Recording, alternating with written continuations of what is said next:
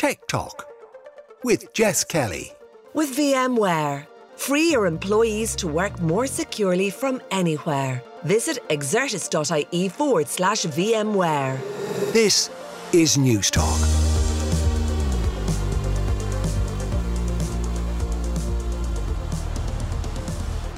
Hello and welcome to Tech Talk. Jess Kelly with you here on News Talk. Coming up over the next hour, we'll look back at 50 years of the Games Console. Plus, Emmett Ryan brings us up to speed on the trial of Sunny Balwani, the latest twists and turns in the story of Theranos, and Garda Síochána issue fresh warnings about smishing, vishing and other scams.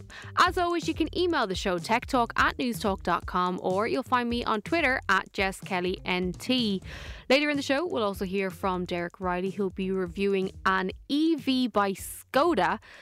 So that is coming up as well. But we are now going to return to one of the stories that I have been incredibly fascinated by over the last number of years. And it relates to Elizabeth Holmes. I mentioned on last week's show that we have covered Elizabeth's trial with Emmett Ryan for quite some time. But now her former romantic partner and the chief operating officer of Theranos is facing trial. And Emmett Ryan of the Business Post is back with me now to talk through what Sunny is up against and what is likely to happen. Emmett, welcome back to the show. Great to be back, and always amusing to talk Theranos. Sunny Balwani finally getting centre stage after being sort of a background character in this drama for so long, so to speak. Yeah, and it's funny because I remember talking to you when just before the Elizabeth Holmes trial started, and allegations, or there was insinuations that issues about Sunny's controlling behaviour and abusive behaviour towards Elizabeth may be brought forward. So there's been quite a bit of, I wouldn't say mudslinging, but, trying to, I suppose, muddy his image slightly in the background throughout all of this. Is he going to get a fair trial, do we think? That's a very good question. I suppose there's two ways of looking at this. In one case, given, that Holmes still got a pretty hefty sentence, it would imply the jury didn't really buy whatever she was saying about Balwani. But that doesn't mean people who are now on this jury won't have bought it to some degree. And he's on, it's a separate trial, obviously, but very similar charges to Elizabeth Holmes. And the basic task for the prosecution here is to somehow make the argument that he was the real string puller in Theranos, when, of course, they have just sent Elizabeth Holmes to jail for a lot of things which one would assume were done by the person who was running the show. So that's the challenge essentially for the prosecution here. They've got to be able to show that Balwani is at least as culpable as Elizabeth Holmes for the actions of her, and that even though it's a separate trial, he should be getting pretty much similar, if not, greater punishments. Yeah, and just to remind everyone, so Elizabeth Holmes, she faces up to 80 years in jail and a $1 million fine. So she was convicted on one count of conspiracy to commit wire fraud and 3 counts of wire fraud related to defrauding investors. So she's up against quite a bit, and that's going to be decided, I think, in September of this year. So it'll be interesting to see if more comes out during the Balwani trial, or if it's just going to be a rehashing of the issues that we heard during the Holmes trial. I think a lot of it will be rehashing. The real question is, how will the prosecution go after the character of Balwani, and where they'll go about it from there. And I think if you're the Holmes team, you're probably thinking it would be a good idea to at least see if you providing whatever info you can on Balwani to the prosecution, if it's in any way beneficial, can help with the with the sentencing for Elizabeth Holmes in September. So you've got to factor that into play. It's going to be interesting. Obviously, it's only just kicked off. The defense is basically taking the approach from what we can see of, listen, he wasn't the one making the calls, and that's a reasonable approach for them to take. Whether it's enough to get reasonable doubt is another matter. Like if they were prosecuting on that argument, shall we say, it'd be a much harder case for them to pull. But they don't have to. All they have to do is get reasonable doubt in here. Mm-hmm. So he's certainly got a more survivable position than Elizabeth Holmes. But I suppose the big thing going against him, and it goes back to you asking about a fair trial, is he's always been portrayed through the podcasts, through the books, through the TV series as this shady character, whether he is or not. He has certainly been given that image in the public face. Yeah, and I'm glad you brought up the TV show because I played a clip of it on the programme last week. And one of the things that stands out to me is, and I could be completely wrong, right? This is just my view of it. But there's almost a portrayal of Elizabeth Holmes as being a flawed genius and him being the dark, ill-tempered puppet master in the background. That's the perception I get from the TV show, to the point where I've actually had to step away from it a little bit because I don't want it muddling up what the reality versus the perception of it. Yeah, but like if you think about it, there's been so much content around this developed over the last couple of years, like even us talking about this on this show, Jess. But even if you're, if you're a juror in that part, like you're, someone who lives around the valley, the odds are you hear all the odd rumors here and there. And even if you've the least interest in tech, this thing has been so front and center. There's an image in the head of the average person who lives in California of, oh yeah, that Balwani guy, wouldn't be trusting him now. And that's going to hurt his defense case no matter what. Now, whether it is enough to get any mitigation from the judge, hard to say, but it makes it very, very tough for them. Okay, so do we anticipate the same back and forth? Because, again, just as a reminder for those who didn't follow it as closely as nerds like Emmett and I did, there was a bit of controversy around, jury selection. There was a few hiccups along the way. Do we see it as being as dramatised as that, or is this just very much ticking a box of going through the motions with him so that they can both be sentenced later this year? For all we've said so far, I think it really is going to be the latter, because he's just not as interesting a character in the public eye. Like, I know it sounds horrible to say, but like there was a compelling story with Holmes, like, but he was a supporting role in this story if we're looking at it as a drama. And from the prosecution sense, trying to make him a superstar, so to speak, doesn't help them. Like, they've got a simple job to do, which is get him convicted of similar charges to Holmes. And I think it'll be very by the numbers will be their approach. If they succeed, I think they will, to be honest, as another matter. But like, I think they're going to be as by the numbers as they can here. I think it'll be a lot less dramatic than the Holmes trial was. Do we think, and I don't know if this is possible, so this could be a stupid question, but like, could Elizabeth Holmes make an appearance at the Sunny Balwani trial? I haven't seen anything in relation to that. Like, he didn't make an appearance at hers, so I would expect her to not at his, unless there is a deal coming out of nowhere for the prosecution to, like, give her a nicer deal for him. But like, if you're like, the state in this case, you're looking at it as a case of she's the bigger fish in terms of things. Anything we do with her in the courtroom is going to probably hurt us, because it's looking like we're saying, oh well, now she's not the bigger fish, and somehow this guy's the bigger fish, even though we've already convicted her.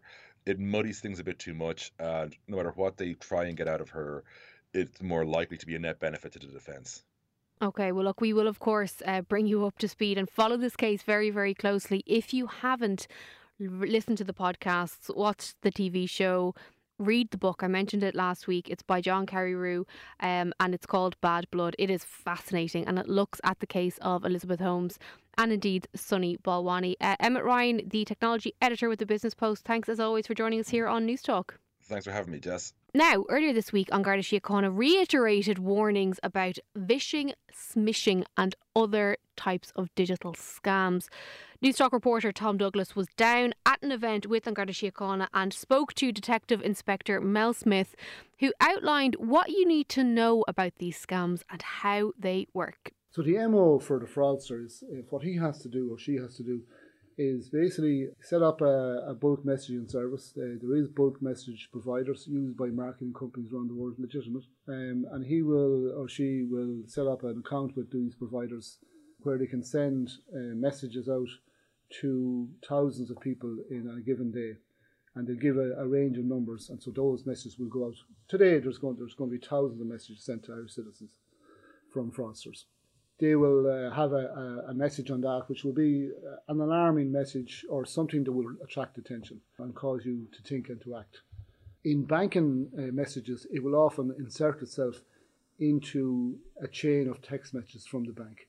It's basically, if you operate with Bank of Ireland, they will put something in the background that will of the message that will allow that message to be inserted into the chain. So when the customer receives that message, they will think that it's from the AIB, and the link will always have a reference to AIB or Bank of Ireland or Ulster Bank or whatever bank it might be. So I could be a PTS customer and I will get a text from AIB and I disregard it. But they're sending out so many messages, they're going to find the customers from the bank that they're operating on that particular time. When you click on that link, it'll bring you straight to a bank website. It'll look very genuine.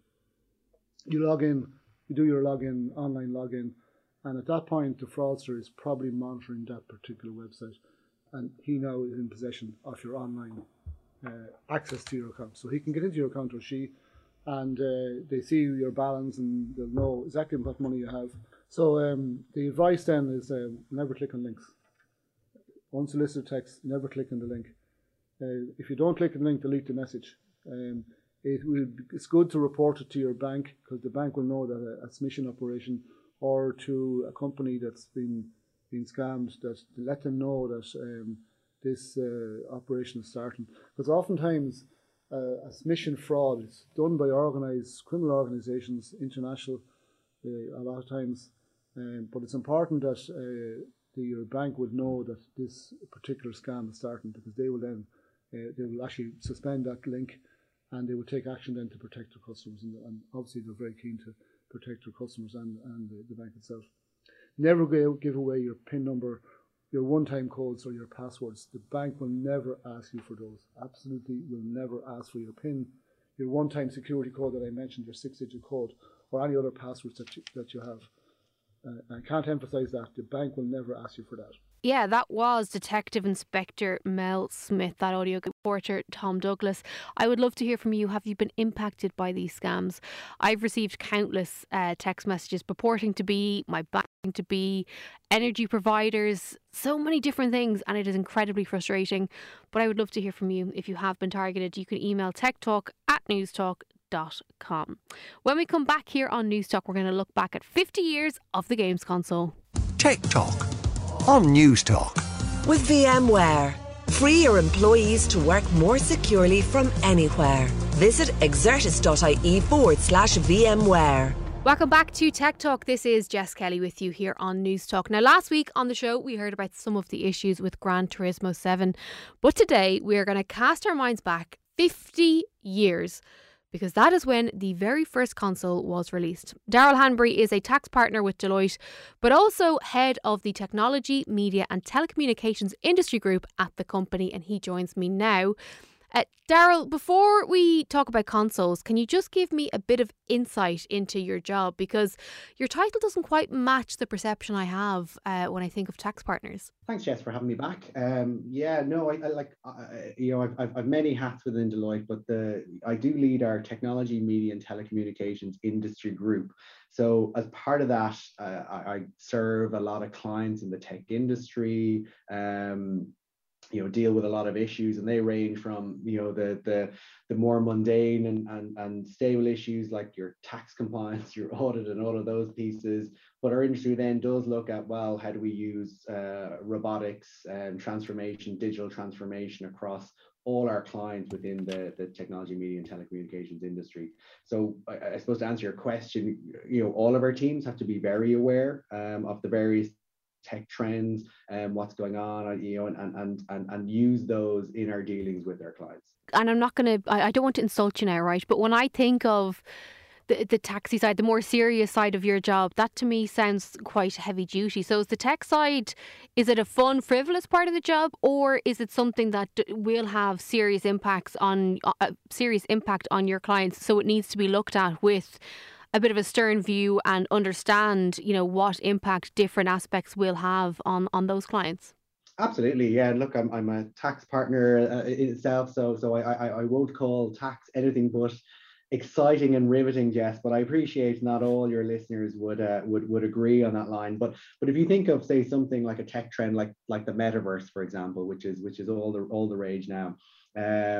And within that, there are a number of things that the companies who are involved in that development are going to have to consider. And that ranges from, what's the regulation around that? We can help with that. What's the, set up and develop that? We can help with that. We have software engineers and et cetera that can help with that.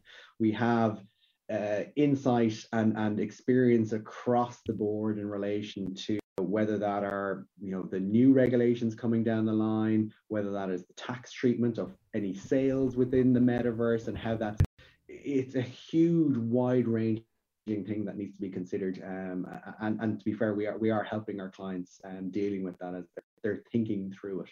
How do you assess the tech trends that will take off versus the ones that will just disappear into the ether? For example, a number of years ago, a phone arrived in for review and it was a 3D phone. And then a few months later, we had 3D TVs. And you would swear by the hype of the press releases that we were all going to be going around and it was going to be like, something from Back from the Future or whatever. But they've all disappeared into the ether. So how do you ensure that your clients aren't investing and prepping for trends that will just fizzle out? Yeah, look, and I think, what happens is one, we don't get everything right, I think, from our trends and our developments. But I think in terms of developing and working with our clients, we definitely work on a more collaborative basis. So we don't go in and tell the client this is how it should be done. We go in and we talk to our clients and we say, well, how do you consider, or what are you considering in the market? How are you looking to develop it? Have you considered this? Can you look at it from this angle? We're working side by side with our clients, and that's across all our businesses and all our offerings. One of the things that we spoke about on that business special I mentioned was the chip shortage and the impact it is having right across the board, not just on the obvious things like smartphones and laptops and games consoles, which we'll talk about, but also vehicles as well. Is that disruption being felt at the moment? Is it causing serious issues that you can tell? Yeah, look, I think there's certainly been an increased demand within the motor vehicle and electric cars, or motor vehicle industry, and electric cars are driving that, and that's because electric cars just have a higher spec typically. So you get your fancier tech, you need your fancier chips, and that is really important. I think at the time we're probably predicting that there'd be a tailing off, that the shortages would probably roll back in towards the end of this year. I think probably some of the developments that have happened in Ukraine, certainly, and obviously it's not the most important thing about what's going on in Ukraine, but one of the side effects of that has been that we do expect this chip shortage to probably continue for a little while longer. And in the context of the chip shortage, that was being cited as one of the reasons that we had massive delays when the new Xbox and PlayStation consoles came out. But it was only in chatting with you the last time that I realised that the humble console is 50 years old. That's kind of baffling. And when you think back on all the iterations that we've had over that time, what do we know about the first one? Yeah, so it does. It goes right back to 1972, Jess. So before both you and I were born. Mm-hmm. So we'll claim not to have played it. But they did sell about 350,000 copies, which I was quite fascinated at the time. It was obviously quite rudimentary, but had the similar starting point of your typical games console, like a console and controllers, etc. It was probably quite quickly. So that was the Magnavox Odyssey. But the one we probably all remember is probably the Atari 2600. Mm-hmm. And I say we all, again, I may remember, you may not, Jess. But the it was the one that it had Pong, it had Pac-Man, games which you will remember and will have played through various iterations of classic games, I'm sure. But that then moved into the general. And it hasn't really changed much. Obviously, the graphics and the controls and the technology has changed, but the interface. If you get a controller, you get something addictive, and you play it, and not much has changed in the 50 years since.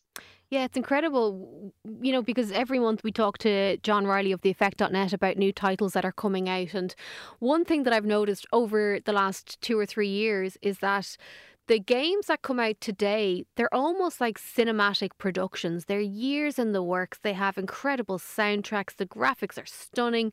But if you look back at some of those older arcade style games, so whether it is, Pac-Man, Space Invaders, Pong, whatever it is, the simplicity was there. It was the challenge, and it was interacting with this very high-tech technology at the time that got the world hooked. And it did take off from a business point of view as well, didn't it? No, absolutely. You have to your point, like I certainly remember things like Double Dragon and Bubble Bobble and all the games I played. You were putting literally cassette tapes into a player to load up a computer game, or if you were advanced, you might have got a cartridge and put it in and load it up. Now it's the speed, the access, the all of that technology and the underlying technology has come on in leaps and bounds, and it just makes for a much more realistic experience. Mm-hmm. So I think but to your second point around it being a real kind of business opportunity, the computer games and console markets worth 200 billion. So that's a combination of the PC, mobile, and console, about 200 billion euro, maybe up to 250 billion euro, which is a phenomenal industry, and certainly not one that certainly would come to mind as being, well, it's your teenage kid sitting in a basement playing computer games for the weekend. There are 900 million console players at the current time, which is just absolutely enormous, Jess. Yeah, and it's something that I think about quite a bit, because very often people do have that notion of gamers, it's children and a particular type of adult, and that's the height of it. But it has exploded. For the last number of weeks, I have been addicted to Animal Crossing on the Nintendo Switch. I cannot get enough of it. But there's also a serious side to gaming in terms of the esports and the money involved. I spoke to someone last year, 18 months ago here on Tech Talk, who told me that the events are going to be more lucrative than the Olympics in terms of brand deals, in terms of prize money. This isn't something that's just a bit frivolous. No, and I think, I certainly, when I was growing up, the classic phrase was don't let your kids waste their time on those computer games. Do something proper, or do that will be worthwhile and you can earn a living from. You're absolutely right. Computer games now and that gaming industry is something that you can earn a living from, and some of the prize money for games like Fortnite, global competitions, run into the millions of euros, which is absolutely phenomenal. And I think it comes from that basis that the 14 to 24-year-olds now view gaming as their favorite form of entertainment. Mm-hmm. So they'll think this is better than cinemas. This is, it's not that they don't go to the cinema or don't watch TV or don't watch all the other stuff, but this is their favorite. And therefore, not only are they happy to play it, but they're happy to watch other people play it, which I think is hard for some people to comprehend.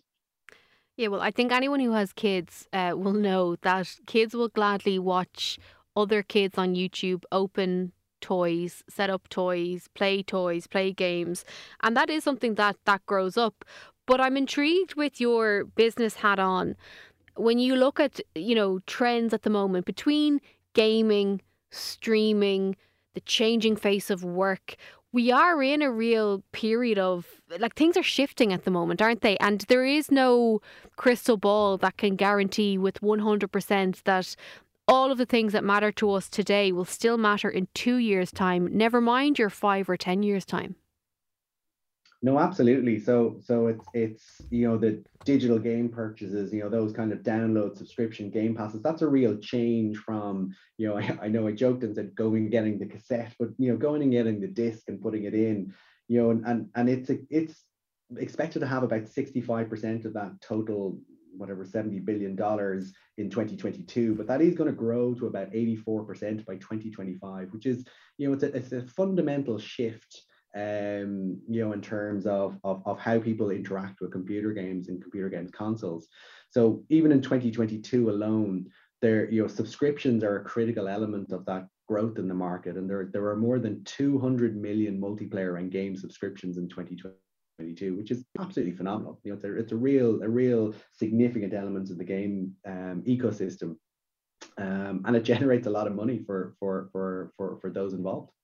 Yeah, we spoke briefly about this with John Riley, last week on the programme, just about going forward. How are the different production houses going to make money? Because if a gamer pays 80 quid for a game, that's the end of the life cycle for that customer on that particular game. And I do think the game passes and that whole idea of the subscription is fascinating. But I wonder, and looking at the wider tech issues, so stepping away just from gaming for a second, what's your read of when the consumer will get fed up with subscriptions? Because I did a piece on News Talk Breakfast a few weeks ago, and if you want to have the best plan on TV streaming services alone, you're looking at 1,500 quid a year, which is a lot of money. So is there any idea of at what point we'll turn around going, here, I'm not subscribing to another thing, even if it is $4.99 a month, because it all adds up? Yeah, and it is interesting because, I think certainly, and I, even just to continue the segue from the games console, like I think it is those bringing something new. So if you think about it in a games context, it's like, well, can we bring new chapters? Can we have downloadable content? And I know you talked with John last week actually on the show around that.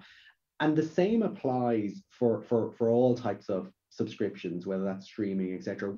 What's new? What are you bringing that's new that can, is there another series coming of your favorite show? Where is that coming from, and when is it coming, and how do I access it? And so definitely there's an interest. One of our predictions, one of the Deloitte TNT predictions for this year was around churn in the video on demand, and we do see those rates getting much higher. So that people will hit a point and say, actually, you know what, I don't need this now. I've watched Ted Lasso on Apple, and you know what, I don't want to watch anything else. And the next show is going to come out. The next Ted Lasso is coming out in a year's time. So I'm going to cancel that in October, and I'll resubscribe again in August. And I think people will become more and more savvy around that, that you don't need to be a subscriber to a particular show or a particular streaming service for 12 months of the year. There might actually be, certain shows that you particularly like, and you will subscribe for those shows at the point in time. Yeah, I'm always fascinated when yourself and your colleagues at Deloitte bring out the new research looking at trends, because I do think it, pulls out different stats and different aspects of technology that are not always obvious, and they're always worth checking out. We do, of course, cover them all here on News Talk. Daryl Hanbury, it's always a pleasure to talk to you. Thank you so much for joining us here on News Talk. Thanks for having me, Jess. Tech Talk on News Talk. With VMware, free your employees to work more securely from anywhere. Visit exertis.ie/VMware. Tech Talk at newstalk.com, as ever, is the email address if you want to get in touch, or you'll find me on Twitter at JessKellyNT. I have been noticing, and I don't know if it's because of my conversations with my next guest, but I've been noticing electric vehicles everywhere. There are numerous Teslas, you would like to know, I'm sure. We've seen a number of the Minis around, which we spoke on this programme not that long ago. They're just popping up absolutely everywhere. And today we're going to talk about another electric vehicle, this time by Skoda. And who could we talk to but Derek Riley of the EV Review Ireland YouTube channel. Derek, how are you? I'm good, Jess. How are you? I'm grand. Are you impressed that I'm noticing electric vehicles everywhere? Is it a case of NLP or brainwashing or talking to Derek for 2 years? But yes, you're very much like my friends and family and my long-suffering girlfriend, who now can tell the difference in the different models that are out there, Jess. Yeah, I'm kind of getting there. When I was about 16, I worked in a nursery store, and I could tell you everything that was like possibly could be known about a Bugaboo, a Quinny Zap, a Stokey Explorer, all of these different things. So I was 16 and I could identify a pushchair a million miles away, and I'd go around and notice them all. And I feel like that's what you've done to me now about electric vehicles, even though I can't drive. But you know what? And I think you were saying it's out and about, you're spotting them, but you're also spotting them on other social networks. And when posts pop up, it's piquing your interest in one in particular, even though you didn't really like the colour. Yeah, so I spend more time, I was saying to Derek earlier on, I spend more time now on LinkedIn than I do on Facebook, which I don't know if it tells you a lot about Facebook or it tells you a lot about me, but there you are. But I was swiping through LinkedIn, as one does, and a post that caught my eye was your video of this Skoda vehicle. So give us the name and give us the placement in the market. First, we're going to pronounce Skoda correctly. So it's Skoda. No, we're not. We're going to call it Skoda. Overruled so straight away. Skoda Enyaq, and it takes its name from the Irish singer Enya, and put a Q on the end of it. So anything that Skoda do that is a SUV form, it has a Q to the end of it. So that's where they got the word Enyaq. And then you'll sometimes notice they have the little numerals and letters IV. not Roman numeral for 4. It stands for intelligent vehicle. Oh, So right. the Enyaq iD, very popular in Ireland, and Skoda as a brand is very popular in Ireland, part of the Volkswagen Group overall. And it's great that we're talking about this car, but it's very difficult for people to get them with supply chain and ordering and all the rest of it. So if we're piquing your interest, best of luck trying to find one. If Oh. you do, they have a couple of different sizes. And what I mean by sizes, I mean sizes of battery. So the form of this large SUV would be very similar to the Volkswagen ID4, which is its cousin, the Audi Q4 e-tron, and they're all built on that MEB platform, which is all to do from the Volkswagen Group. So the group came together, made a platform, and then Skoda and Seat and Volkswagen and Audi all use the same platform. Okay, and we have talked about that a little bit in the past, but in terms of this Skoda, let's just talk a little bit about the form factor of it. So, because the thing that, as I mentioned there, the thing that I always notice is firstly the shape of a car, whether I like it or not. And I'm very judgy about everything, but particularly cars as well. I didn't realise I had opinions on them. It looks like a decent looking car from the outside. Some people really like it, and you know what? It's not too out of the ordinary. It's because it has a grille at the front, even though it doesn't need it, it's closed off.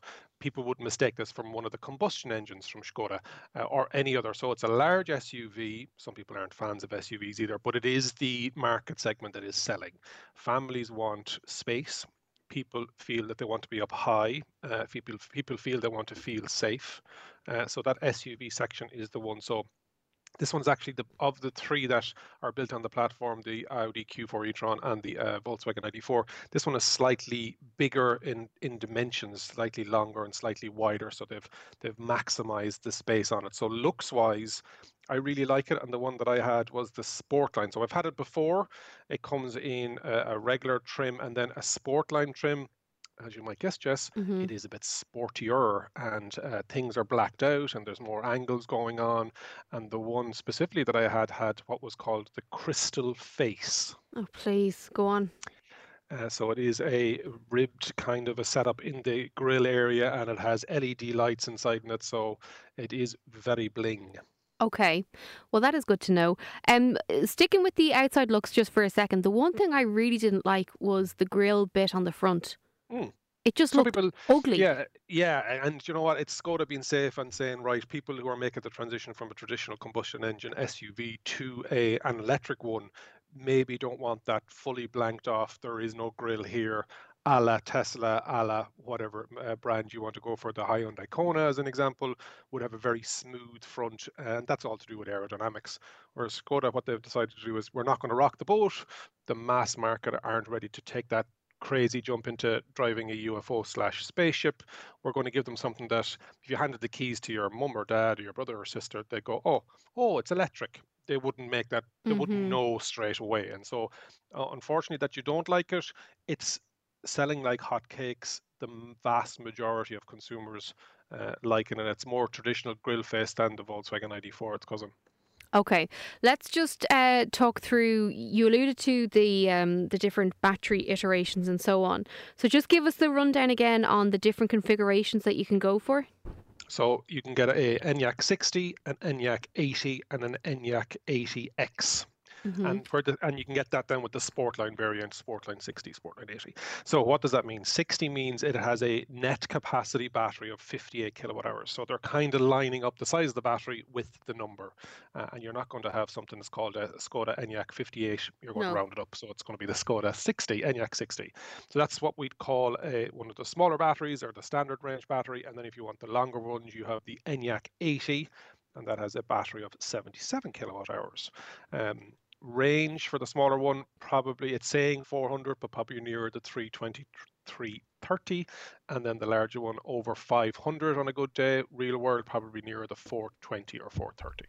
Okay, and you mentioned that, you know, they're going after, this is sort of targeted at the families who want the big car and all the rest, assuming it's like every other EV that we've spoken about, that because it doesn't have anything going through the middle of the car, it's spacious in the back. Jess, you keep going this way, you won't be having me on anymore. Do I know because it everything sounds like about you're cars? Check me out. Still can't Except drive driving one. them. I can be in it, I can be driven by it, Yeah. but yeah, no, 100%. It's a flat floor, lots of space inside, the four wheels out on the corners, a ginormous boot. One thing this doesn't have is a frunk. Sorry, I'll change that. Thank you. Jess. Front storage area. There we go. And just Volkswagen Group said, no, we're not doing it. And that may be when you go for the X variant, which is the 80X. X stands for it's a four-wheel drive, or it has a dual motors, one on each axle, and they maybe don't have the space up front to put in a bit of space up there for a front storage area. Okay. Then looking at the sort of tech spec inside, you said there's a version that's a bit blingy, but do we have many gadgets on the console? Is there much to talk about there?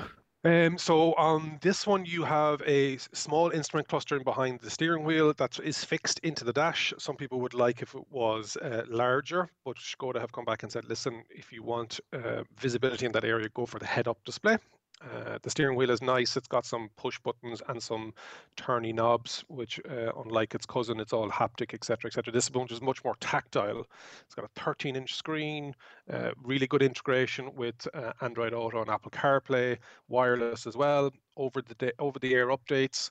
So yeah, the infotainment system within the Volkswagen Group has been criticized that it was kind of glitchy at the start, and in some instances it's small glitchy now. It's a large multinational trying to get its head around technology that it wouldn't have been in place for a number of years, whereas you look at the likes of Tesla, it's a technology company that makes cars. So there's the difference. This is a car company trying to be more technology focused. But yeah, I found the infotainment system is a lot better. And when you have a 13-inch screen, like you're talking nearly as big as some laptops. My own laptop is a 13-inch screen. So it's impressive when you plug in your phone. It's even impressive on its own, but when you plug in your phone and you've got your Google Maps or your Waze, whatever satellite navigation system you're using, it looks impressive and it's easy to navigate around. Can I say something that might be a bit controversial now? And I'm not taking a broad stroke. This is just one story from me. But a few weeks ago, I was in a taxi, and it was in a new enough vehicle that had a big infotainment system in the front. And for the majority of the journey, the driver was was distracted by and interacting with the infotainment system, to the point where I asked to get out early because I didn't feel safe in the car. And this is something that we've kind of spoken about almost in a frivolous nature before about, there are certain features that obviously won't work when the driver is driving and so on. And, it's there as a tool. And a lot of the vehicles will put up warnings that, when the car comes on, they're not to get distracted and all the rest. But that to me is a real concern, because does the benefit of having that ridiculous display outweigh the safety, particularly when it comes to taxis, or particularly if you're bringing your kids to school or whatever it is? That to me was one of the first times I sat up going, I really do not like this. Yeah, manufacturers have to take a stance on this, and it was a story recently where Tesla, because it's in the center, and if I'm driving and Jess is beside me, some screens in the Teslas allowed to play stuff and watch stuff, and you only had to tick a box to say, is it the driver or the passenger that's watching this? And if you were a driver and you weren't telling the truth, you could say, oh, it's the passenger watching it. And so Tesla said, you know what, we're going to now take that capability away because people weren't being truthful about it. I know with the Android Auto system, if you start scrolling through Spotify, as in looking for a podcast or whatever like that, and it senses that the car is moving, it will say, we're not going to allow you to do this anymore. It won't allow you to input, to type in an address. You have to use the voice control. So I think manufacturers and operating systems like Android or Apple or however it may be that's powering these systems, they're going to have to be a small bit more, for your safety, we're going to take away some capability while the car is in a forward momentum or it's in the drive mode rather than it being in the park mode. And because we need our hands held, unfortunately, and some people just aren't as responsible. And all of these cars are great at stopping collisions and warning and blinging and blonging and all the rest of it. But like, if people can get away with it, unfortunately, there are stupid people out there, and you can quote me on that and tweet that to me if you want. But we have to be sometimes managed. Yeah, in this instance, what was happening was the driver had put in the location on a map, which I don't fully know why, because it was booked through another app. So he had the map and the live location thing on the phone, but put it into the car, and then the sort of audio directions kept coming out through the car speakers when he was trying to listen to the news. So he was interrupting him, and he was trying to mute it. Yeah, but he did it about 7 times. And as I said, I ended up just getting out of the car. And I would love to hear from you. Like, email me your views on this. Am I being too emotional and too sensitive about it? You know, am I right? Do you agree that we need to have more controls in place? You can email techtalk@newstalk.com. But it's interesting, Derek, to hear you mention that, you know, this is a conversation starter. Because I wasn't going to mention it, because I just thought maybe I am being too sensitive. No, and it's not even about the Skoda. You know, it's more so about the operating systems. And the Skoda is great. Oh, it's a bigger issue. It's beyond any one brand. For sure. And as brands have to step up and say, we're going to allow you to do this, or to interact with the system, you have to use voice so that you're not distracted from the road, etc. So yeah, manufacturers, they're well aware of it, and screens are just getting bigger. Like this one has a 13-inch screen. Like I've been in EVs that like a 15.5-inch screen. The thing is massive, and like whether we need it or not, but it is. People are ticking boxes and wanting bigger screens and wanting bigger infotainment and the ability to watch YouTube when you're charging, etc. Anyway, we'll move off that for now. But I do think we'll come back to it, though, because it is something that, as I said, I've got many thoughts and feelings about it. So we will come back to it. But back to the Skoda. So you've kind of given us a good overview there. In terms of pricing and ticking a box for the consumer, you mentioned that these are in short supply. Is that just because of supply chain issues, or is it because they're in such demand? Bit of both. You know, if they are super popular, and with the rising fuel prices and people just being starting to be a bit more, the price of fuel has educated people as to, what am I actually using, what am I actually driving, what's my mileage, and what could I be saving if I went electric, even though the cost may be more expensive up front. And for a Skoda, you're talking 45,000 up to, you know, around the 60 mark, 50 odd, 58, depending on the trim and depending on what the bigger battery or the standard range battery. And so not cheap, but like fuel prices aren't going, unfortunately, the right way for everybody else. So it's a bit of a more so a stick rather than a carrot. People are going, I'd love to go electric, whereas now they're going, I'm going to go electric because of the price of fuel. So there's a huge demand for electric vehicles. We're probably up at this stage, 13 or 14% of sales so far this year. And so 1 in every 8, 1 in every 9 vehicles sold is a full electric vehicle.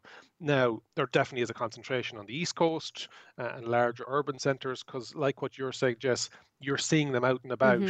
So they're becoming the norm to you. You'll be getting in taxis that are electric. You'll be getting your deliveries from a certain online shopping company from an electric van. In Dublin, but if you go down into the country, you may not be as aware, you wouldn't see the chargers, you wouldn't be used to them. So definitely it is an urban, and that's not to say that there isn't electric cars down the country and in rural areas, but the frequency of them definitely will be different to the consumer looking at them. So people want them. When they're seeing them, they can see the benefits of them, and then manufacturers are hamstrung. You know, that maybe they didn't forecast enough. You have semiconductor issues. You've got wiring looms that are made in the Ukraine that Volkswagen Group use in some of their some of their cars. So obviously, with the terrible stuff that's going on over there, factories are just closed down, and it just shows that we're our global economy. We're not just Jess and Derek making something in a factory in Dublin. That's we're able to control everything. When you have such a large supply chain, and you're managing raw materials from X, Y, and Z, and if something goes wrong or a boat gets caught in the Suez Canal and people go, your car is now going to be 3 months later because of this knock-on effect. And yeah, it's great to see that there's demand. Like if there's no Skoda Enyaq on a forecourse sitting there waiting for somebody to buy it around the country, and that's similar for a lot of electric vehicles. But what I'm finding is, and I was speaking recently at an event, and consumers aren't saying, okay, I'm going to buy combustion engine instead of it. They're waiting until the availability. Well, that is a good sign. Yeah, that is, like, it shows that people are serious about it, and they're not just like, it's not an impulse thing. They want to make this move, but they also want the car that's going to suit them the best. And I think that's the right thing to do, because as we've spoken about on this program before, if you go out and buy the first EV that you stumble upon and you have a bad experience because it's not built for your lifestyle, you're not going to go again. So you're better off doing your research. Listen to people like Derek. Go and watch some of the videos up on the EV Review Ireland YouTube channel and find the one that suits your family. So if you're someone like me who just kind of floats around the cities, and that's the height of it, you won't need the same vehicle as if you are someone who does massive journeys around the place the entire time. So it is a case of doing your research, isn't it? From the style of the vehicle, the range, the price, the chargers, everything. Yeah, and I was recently talking to a new EV owner, or sorry, he was an EV owner, his second car, and he said if he knew that he was going to have kids, or he'd planned out the next 5 years of his life as to where we're going to be living, what's our commute going to be, am I going to still be working in the place I'm working, and are we going to have kids? The decision-making process of buying a car in general is totally different to start planning out. So yeah, understanding your needs and what would you do on the majority of basis. Listen, Jess, you might buy a small electric vehicle because you go around the city on a regular basis, and then you might take a trip down to Galway, Cork or Mayo, wherever it may be, and it may take you that bit longer, but that may be once in a blue moon. So buying the car for the majority of your needs is what we need to start thinking about. Buying the battery, that's the range that you need for the majority of times, not always going, I want the biggest battery car just because I might take the in-laws at Christmas time down to wherever it may be, Kinsale. That's not the reason you buy a car, or any, like, a car is probably the second biggest purchase you're going to make in your life after your house or redoing up your kitchen or whatever it may be. So it's definitely up in the top 3 of financial things that you're going to be making decisions on.